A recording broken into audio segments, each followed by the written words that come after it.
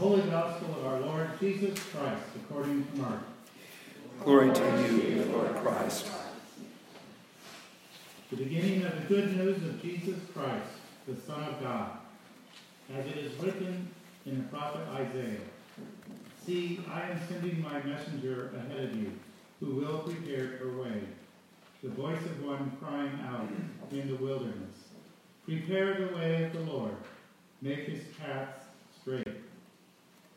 John the Baptizer appeared in the wilderness, proclaiming a baptism of repentance for the forgiveness of sins. And people from the whole Judean countryside and all the people of Jerusalem were coming out to him and were baptized by him in the river Jordan, confessing their sins. Now John was clothed with camel's hair, with a leather belt around his waist, and he ate locusts and wild honey. He proclaimed, the one who is more powerful than I is coming after me. I am not worthy to stoop down and untie the thong of his sandals. I have baptized you with water, but he will baptize you with the Holy Spirit. The Gospel of the Lord. Praise to you, Lord Christ.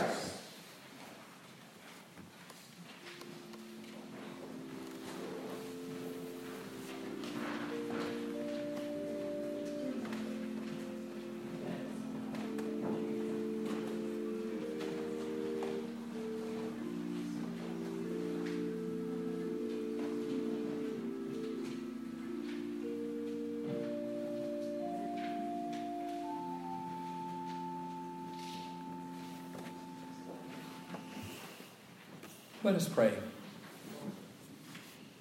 Gracious God, in this holy season you come to us in the wilderness of our lives and you bring words of hope and trust and faith. Grant this day that your word may take root in our heart, that we may be drawn ever closer to you.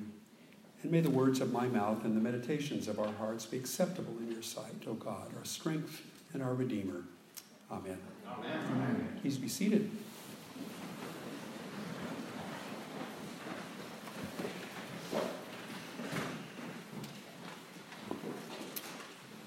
In the wilderness, in the wilderness, in the wilderness. That phrase appears 3 times in our lessons this morning. Each time a whisper that might be overlooked if we do not pay close attention. For each instance of the phrase has a different turn to it, a different nuance.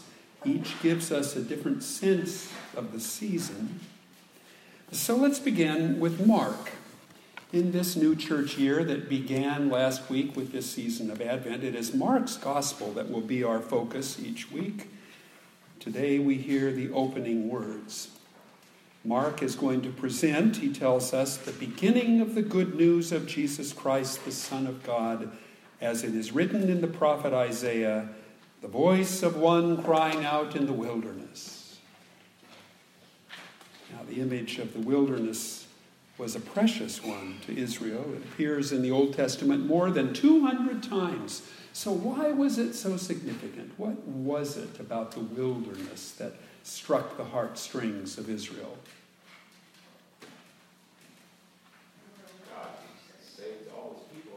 Yeah, God saved his people. He led his people through the wilderness. Remember, they were led out of Egypt, out of bondage to Pharaoh, and then in the wilderness for how long? 40 years on the way to the promised land. This was a people who had their very roots in those 40 years of wandering in the wilderness. And for them, the wilderness represented many different things. In some respects, it was a starkly negative image. What do you think of when you think of wilderness? Aridness, dryness. What else? Tumbleweeds. Okay. What else? Scarcity. Yes. Desolation. It's a place of abandonment, really. To be in the wilderness is to be in a place of desolation and abandonment and dryness and all those things. So imagine, if you can, what it was like to be 40 years wandering, without any sense of where you're going or how you're going to get there. So from that perspective, the wilderness is not a very pleasant place to be. And maybe that's why this has always been such a powerful metaphor for people of faith through so many centuries. Because which one of us has never been in a wilderness? It's an experience that we all share. Maybe not a physical, literal wilderness, but a metaphorical wilderness brought about by sickness or death, divorce, family turmoil, financial troubles, job insecurity, maybe even the terrible press of overcommitted lives. All these things can be the wilderness in which we find ourselves trapped. Any experience where you just can't see the way out, that's the wilderness for you. But Mark announces the voice of one crying in the wilderness, and that voice gives hope. In the wilderness, you see, you think that you are alone, utterly alone. But there's a voice of one crying in the wilderness, and that voice means, no, you're not alone. Someone else is here. Someone is here to lead you home.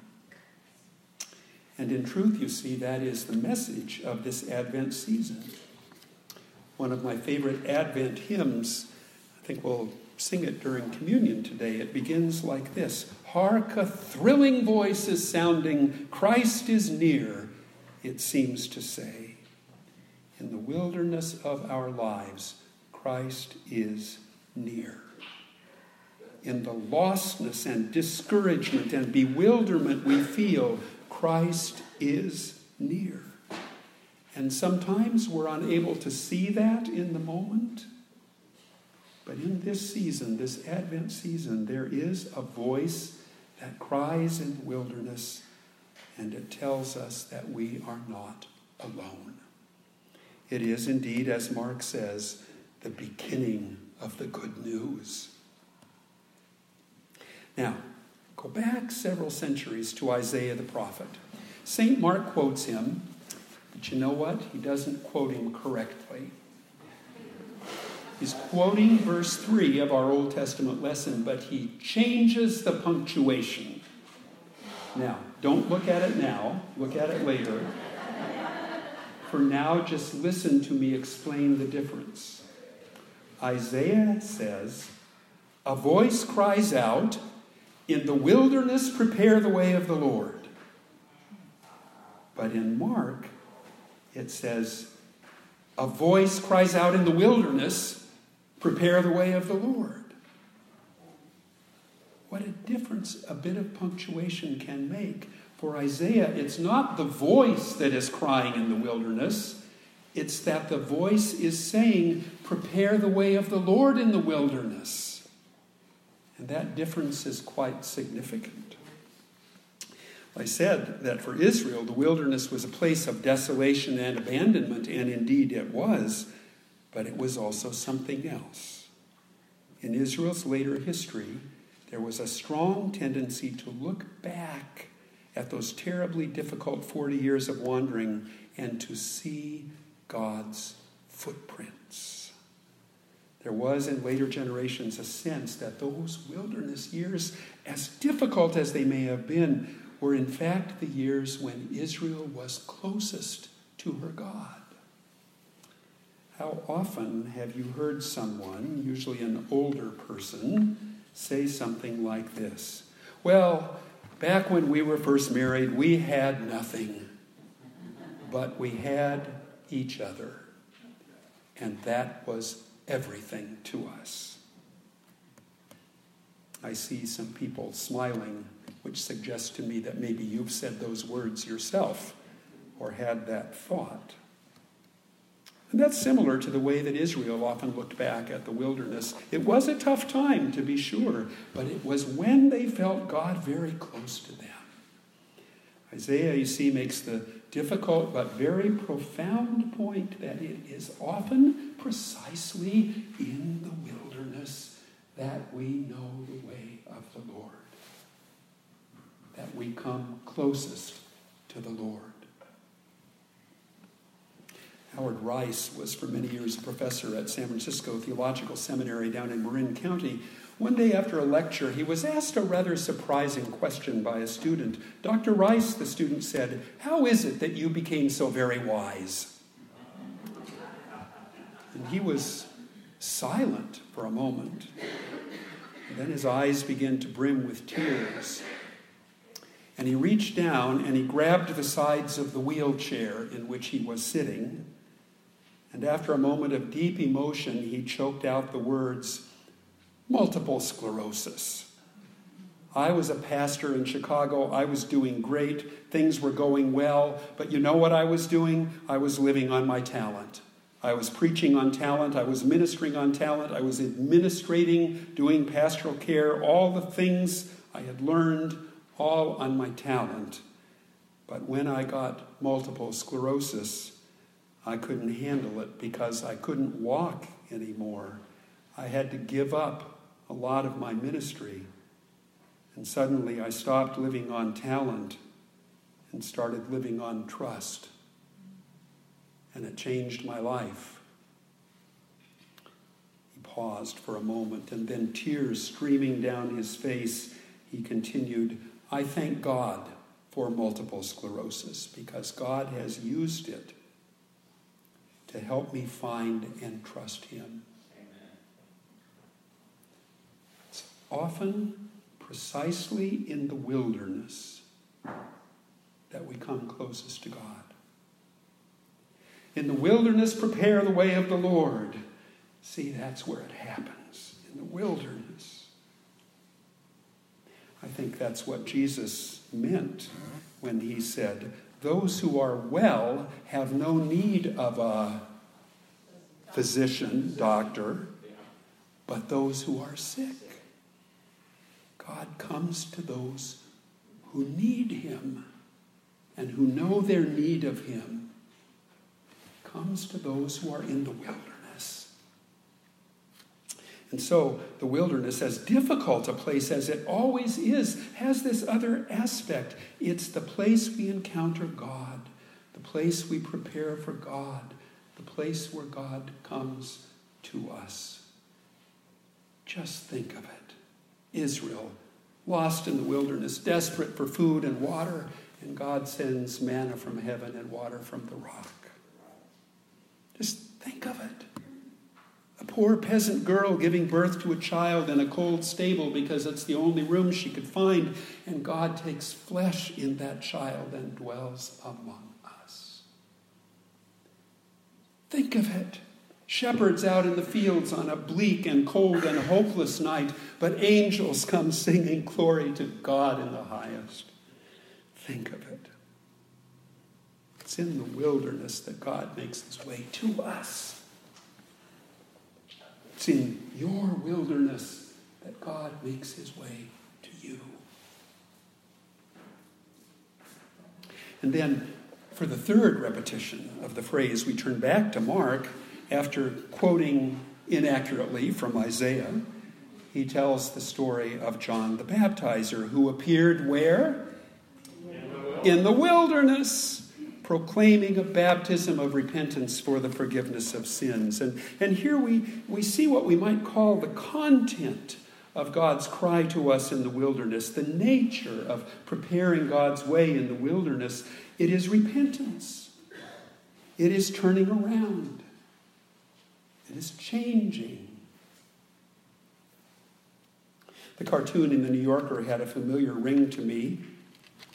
A man and woman are driving through a desert, obviously realizing that they are completely lost. And she says, "I knew we were lost a long time ago, but I didn't want to say anything because we were making such good time."